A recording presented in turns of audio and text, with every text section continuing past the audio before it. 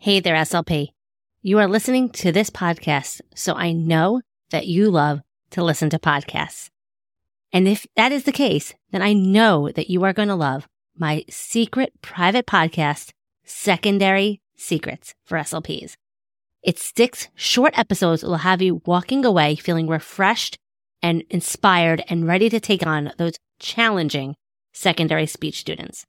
So if you work with grades 4 through 12 and are in a planning rut or wanting some fresh new ideas to keep your students motivated, make sure you head to speechtimefun.com/secondary secrets. You are not going to find this podcast in your iTunes podcast search browser. You can only get access by going to that link. So head to it now. It is 6 short episodes that you can listen to it in under an hour, like totally Netflix binge worthy. I made this just for you, and I know you are going to love it. SLPs have been telling me already that it has changed their way for working with their older speech students. So head on over, again, to speechtimefun.com/secondary secrets, or use the link in the show notes, and I can't wait to hear what you think. Now let's head on to this week's episode of SLP Coffee Talk.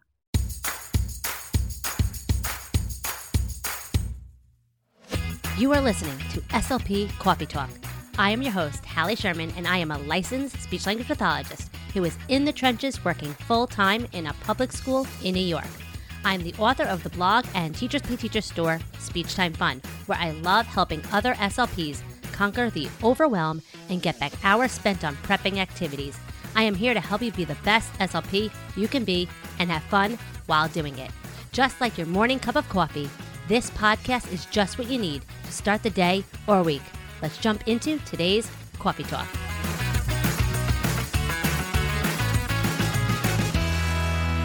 Welcome to another episode of SLP Coffee Talk. I am so excited to have a very special guest today. Lindsay Hockel from Speechy Things is here today to talk all about the dreaded R sound. Okay, Lindsay is a pediatric SLP working in a private clinic in Texas. She's also the creator of Speechy Things, where she enjoys supporting other SLPs by providing creative therapy ideas and scaffolded speech, language, and feeding resources. Lindsay is also a wife, a taco enthusiast, and an Olympic shopper.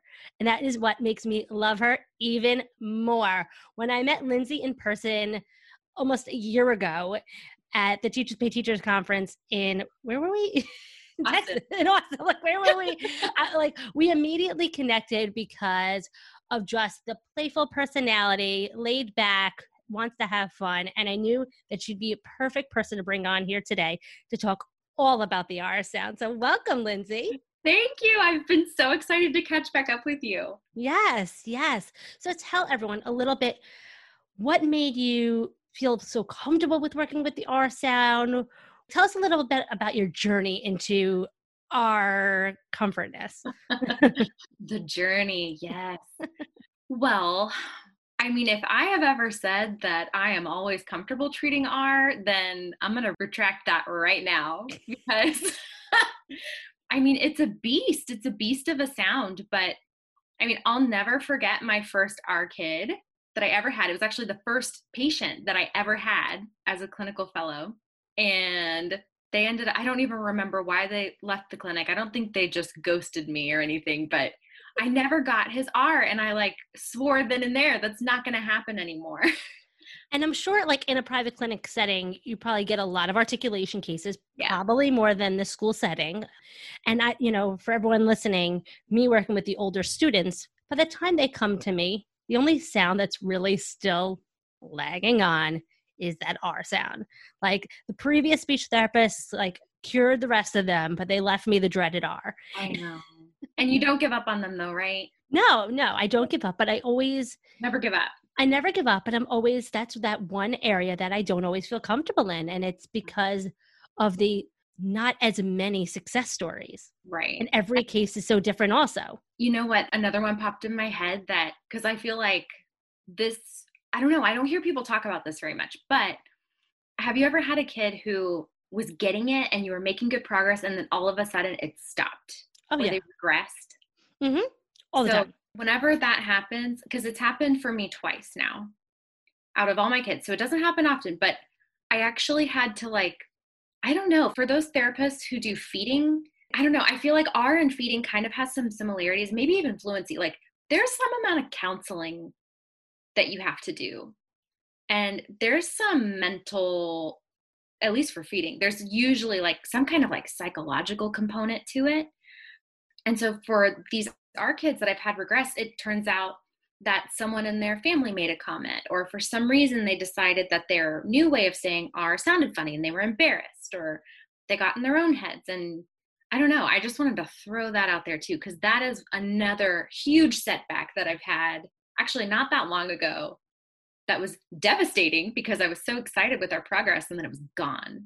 And what did you do in that situation? What did you tell this client of yours that you realized that there was a setback, that someone must have said something or they got in their heads? What did you say to them? So it was actually, it took a couple weeks to figure out because, I mean, it just did not make sense what was happening. So I don't know, I just kept asking questions until I kind of figured it out. And again, it was a little bit like, I mean, I don't know, some of these kids, especially older kids, they know what's going on and they know it's different and they know it's hard and that's sensitive. And, I They mean, become more aware.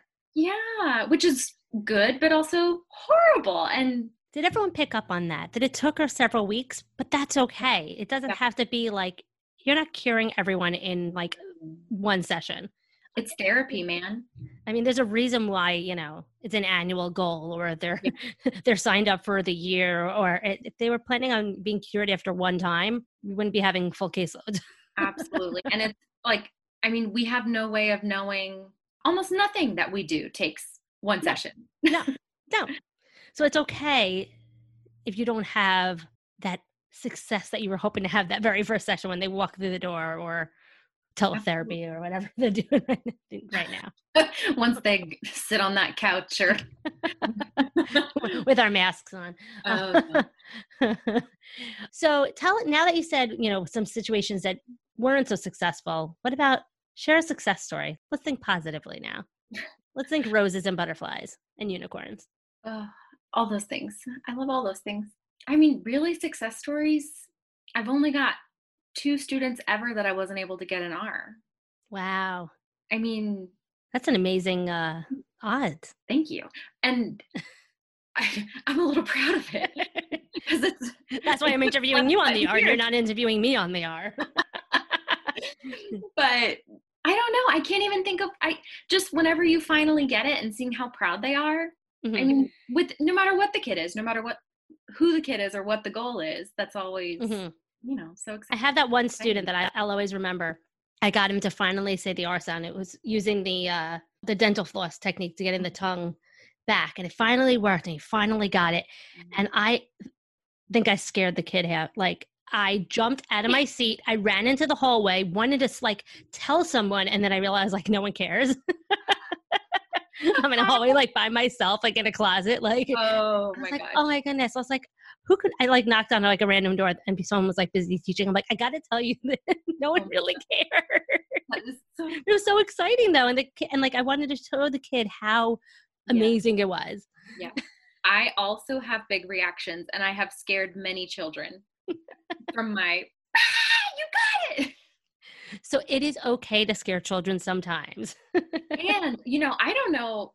So I know in the school it would be so different, but in a clinic, like with some of my R kids, I just like run around trying to find another speech therapist who's free. I'm like, listen to this. Does this sound like an R to you? I can't tell. And the poor kid is like, oh. No, I just go ask anyone like who will listen. Yeah. Anyone who's in the hallway, like a custodian, anyone. Yeah. It's fine. It plays mind games, like sometimes you think it's an R, and maybe it is, maybe it's not. Maybe you are a speech therapist. Maybe you're a turtle. I don't know. Like, messes with your head, man. So now what everyone's dying to know, what are some supersonic tricks? What are some tricks you have up your sleeve that people can try out tomorrow or whenever? Well, the first thing that I like to talk about always when I'm discussing R, which is frequently, is bunched versus retroflex. don't get too comfortable with one or the other because every kid is so different. So my first kiddo ever that I couldn't quite get R, I wish I could go back and try retroflex with it because I just wonder if it would have worked because I say my R bunched. So that's what I tend to want to teach. But really, I find so much more success with retroflex. So how do you teach them differently? So for retroflex specifically, and this is what I have. So I have a resource called Teaching R, and this is kind of part of what I have outlined in it. But I like to start with AR, and I do it in 3 steps. And so it's saying ah with a big mouth. Step 2, curl your tongue. Step 3, close your jaw a little bit. I bet everyone's doing it right now as they're listening, right? Do it. And I don't know, I've found more kids than not that's clicked for, but otherwise, I'm just constantly trying to change up my cues, like verbal cues, tactile cues, visual cues. I mean, I will try anything, and I'll try it more than once. So just get creative and never stop mixing it up until you figure out what works for that kid because they're all so different. That's so huge. That just because you've had success with one technique with one student doesn't mean that's becoming your like go-to technique for the rest of your career. Well, I keep a list so I can because there's all these great ideas out there. I just keep them written down so that I don't forget to oh yeah, I haven't tried that one. And what are your ways, other than TPT resources and things like that, making it more fun versus just let's just say R? How do you incorporate some fun and activities? What are some things that people might have already in their disposal that they can use? So one thing I'll do, I am definitely guilty of, depending on the student, especially since they're older, and I never feel like our 30-minute session is enough. I work them pretty hard. So I'm not the best person to ask about making it fun for our kids, I feel like. but okay, so then how do you motivate that student in that 30 minutes to work so hard? Let's change it up. No, I think that I am really good at building rapport, and I get to know the kid, and I know the things they are good at. And so I try to incorporate that. So for some of them, they're so creative and they're great artists. So maybe some of my kids I've done where we come up with a story and I just help them make sure it's R loaded. Now, we may not be practicing all those words because it's too hard, but then their homework is to take it home and illustrate it and practice those words. Or maybe we'll talk about one of their favorite movies or whatever it is. Because I'm always trying to mix in phonemic awareness too. And that's one thing you can do because, we all know it can take weeks, months, years to get an R sound. So I'm always trying to have them think about words that are important to them and point out where the R's are there. So even if we're not ready for that word, we can still incorporate it. So true. So true. Especially so how many times have teachers have come to us saying it's impacting their reading and impacting their writing. And it's well, there are some things we can do to support that. Absolutely. Or to determine if that really is, the case or not. Right. And I need to rope in Meredith Harold. Maybe she can advise me on doing research on this. But I would think that's going to help us once we're ready for generalization by the way, that's the Informed SLP goddess. Go-to for anything, Cliff Notes, or ethics or anything. I'm a fangirl for sure. But I got all flustered. I just love them so much. Where was I? I don't even know. We were talking about phonemic awareness and the reading speech connection. Now, I'm assuming, I don't have data on this. I think this makes sense though. If I'm working on that throughout our therapy, then generalization, we've already got a couple of hurdles that we've crossed. So, because there's really almost none of our TIC kids don't have at least a little bit of phonology, so. It's so true. So true. Do you have any favorite storybooks or games that you like to pull out when you're working on our kids? I feel like I'm changing things all the time. So no. And that's okay. And I do a lot of letting the kid pick. honestly. That's a little bit easier for me, maybe since I'm one-on-one. Mm-hmm. I don't have groups, but yeah, I kind of just like, hey, what do you want to do today? Most kids, and especially with their R, like I don't have that many behavior Mm-hmm. issues going on with our kids, but Especially because they're there, they're motivated. There's no one even knowing that they're there. yeah, Mom's sitting in the waiting room, like, going to take them for ice cream on the way home. So right. So yeah, I pretty much I did, and then it makes it so much more functional and meaningful for them, if it's something they're interested in, and I just try to squeeze out whatever R I can. So true. And for those of you in the school like me, where we're often have that R kid in the mix of the language kid, don't be afraid to, play the picture with the story game and make sure that student with the R sound is bombarded with R and everyone else has, basically open-ended or a different sound that they're working on. There's so many different ways that you can take an activity and just tailor it to that R.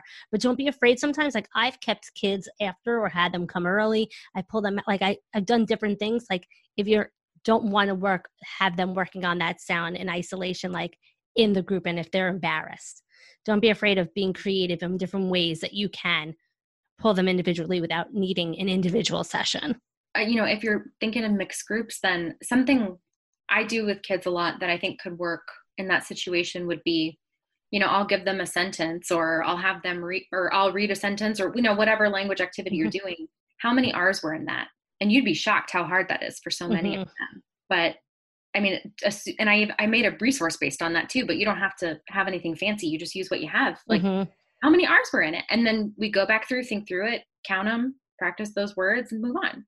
Exactly. I've given the kid like a highlighter. You highlight your sounds while the other student's reading, or I've used highlighter tape.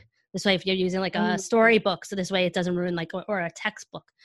Think of other ways you can make it academic or whatever. Like if your student might be reading in class, like you want to help them practice like maybe what they're going to be reading and the vocabulary words. And there's different ways that you can help support and build that confidence in the school setting. So to think outside the box a little bit. Yeah. Picking even like their name. How many R kids have you had that have an R in their name, or their friend's name, their teacher's name? I mean, if celebrities or soccer players or Fortnite vocabulary terms. Oh gosh, dinosaurs. The R's and dinosaurs. It's crazy. But there's Fortnite, Minecraft. I mean, they can't even play any of these games if they can't say these sounds. So think about what is important to those students, and it doesn't have to be an elaborate lesson. You can play hangman with those words, play tic-tac-toe with those words, play unscramble with those words. You get them talking about their favorite video game and they are happy. I know. I found a YouTube video of someone playing like Minecraft, and I had a kid you tell me what happened. Like, was this a good video? I mean, I had a preview to make sure it was like appropriate and no one was like cursing on the screen. But there's so many gamers with like recorded video games. So many things out there where you don't have to always reinvent the wheel. You don't have to sit there for hours writing word lists. It's a matter of thinking about what is important in their lives and what would they be interested in, and maybe having them write the word list. I always have them do it. Yes. So absolutely. So any other tips and tricks that you feel like you've learned over the years that has made an impact for our kids? So many. Yeah. So two come to mind to like wrap, a little cherry on top for you. Yes.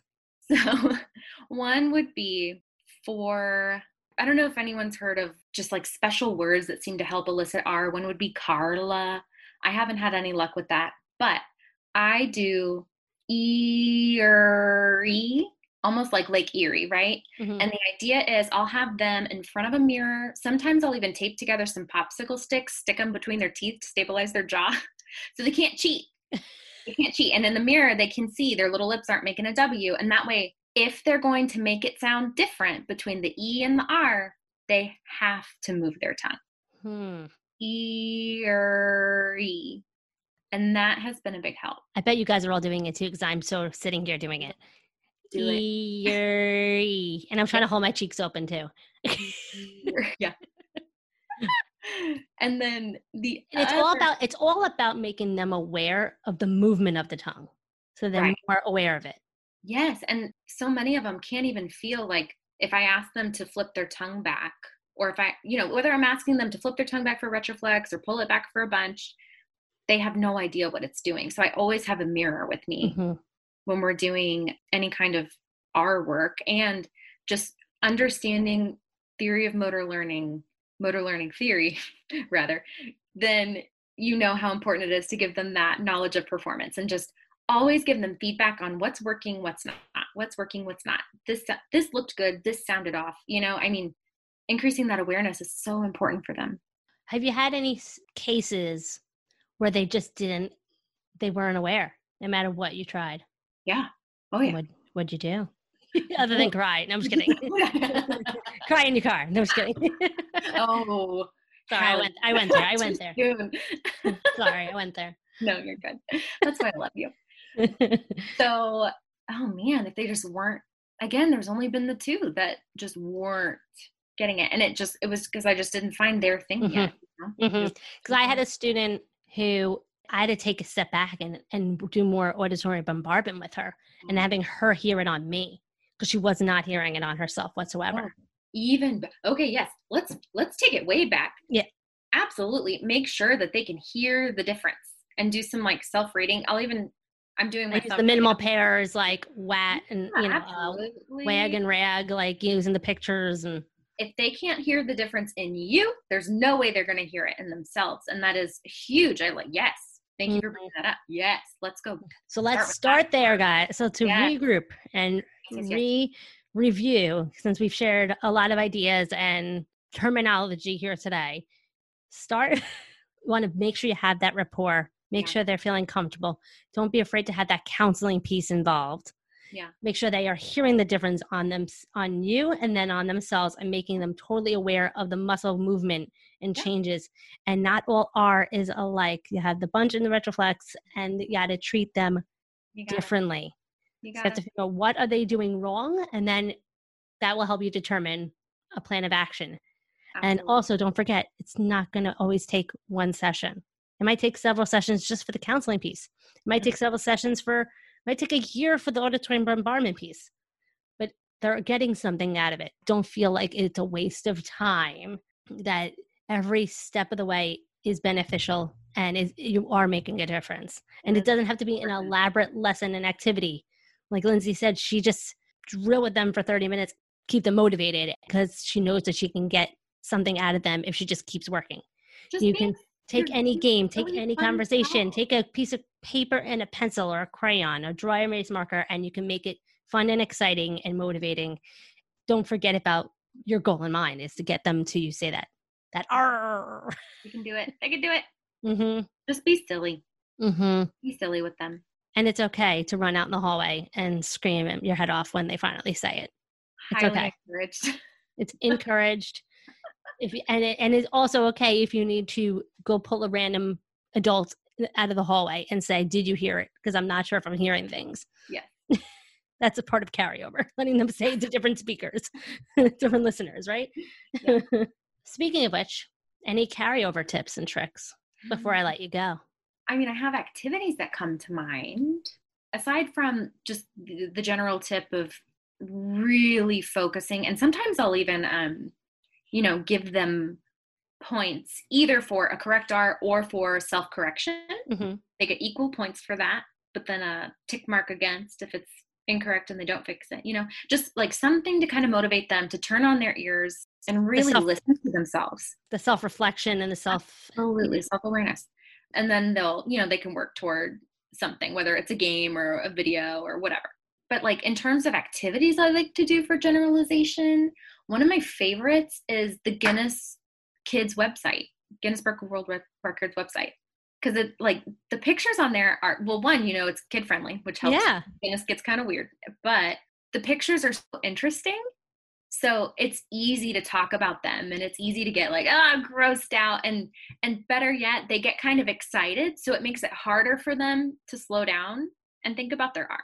I am loving this. I'm so checking out this website and seeing how other ways I can use it with my students, right? Talk about mixed groups, guys. Yeah. Thank you so much, Lindsay. My mind is fully blown. I'm feeling more confident for my R kids that I'm going to forever have, because that's just the life of an SLP. Yeah. Do you if you don't have one in mind, do you have a favorite joke? I do. Let's hear it. I'm not proud of it, but here it comes. It's fine. Because everyone knows I always end my episodes with the joke of the week. Yeah. Okay. Knock, knock. Who's there? Smell mop. Smell mop who? I'm not proud of it, okay? See, I was going to go with, have you seen the latest pirate movie? No. It's rated R. Oh, that would have been appropriate. But you know what, though? The poo one and knock, knock, it's fine. You know what? When we work with kids, that is our mindset. And with everything going on right now, that's pretty much the brain power that, we got. There you go. That's exactly right. And that's just where I'm at right now. So, Lindsay, where can everyone learn more about you, learn more about R? Tell us can people find more about you? Guys, come hit me up on Speechy Things. I'm on Instagram entirely too much, but I love hearing from basically anyone who's interested in speech therapy, but especially SLPs. Oh. Yeah, find me Speechy Things on Instagram, or I have a website of the same name. I have a Teachers Pay Teacher store with the same name. But yeah, I would love to hear from people. I talk about R more than you probably want me to, but it's all good. And Lindsay has tons of R resources on Teachers Pay Teachers. Highly recommend go checking those out. She has fun games and activities and reference materials that can help you execute any R lesson with ease. And thank you so much for coming on here and sharing your wisdom with all of us and making us just feel so much more comfortable with the dreaded R. Oh, man. It's my pleasure. So until next week, guys, stay out of trouble. Are you looking for quick therapy ideas that will help your students and keep them motivated and engaged? Don't forget to check out my Teachers Pay Teacher store at shopspeechtimefun.com. I have everything you need for older speech students, mixed groups, and more.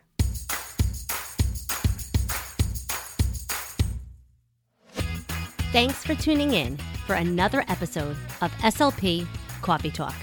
You can find all of the links and information mentioned in this episode at www.speechtimefun.com. Don't forget to subscribe to the show so you don't miss any future episodes. While you are there, it would mean the world to me if you would take a few seconds and leave me an honest review. See you next week with another episode full of fun and inspiration from one SLP to another. Have fun, guys.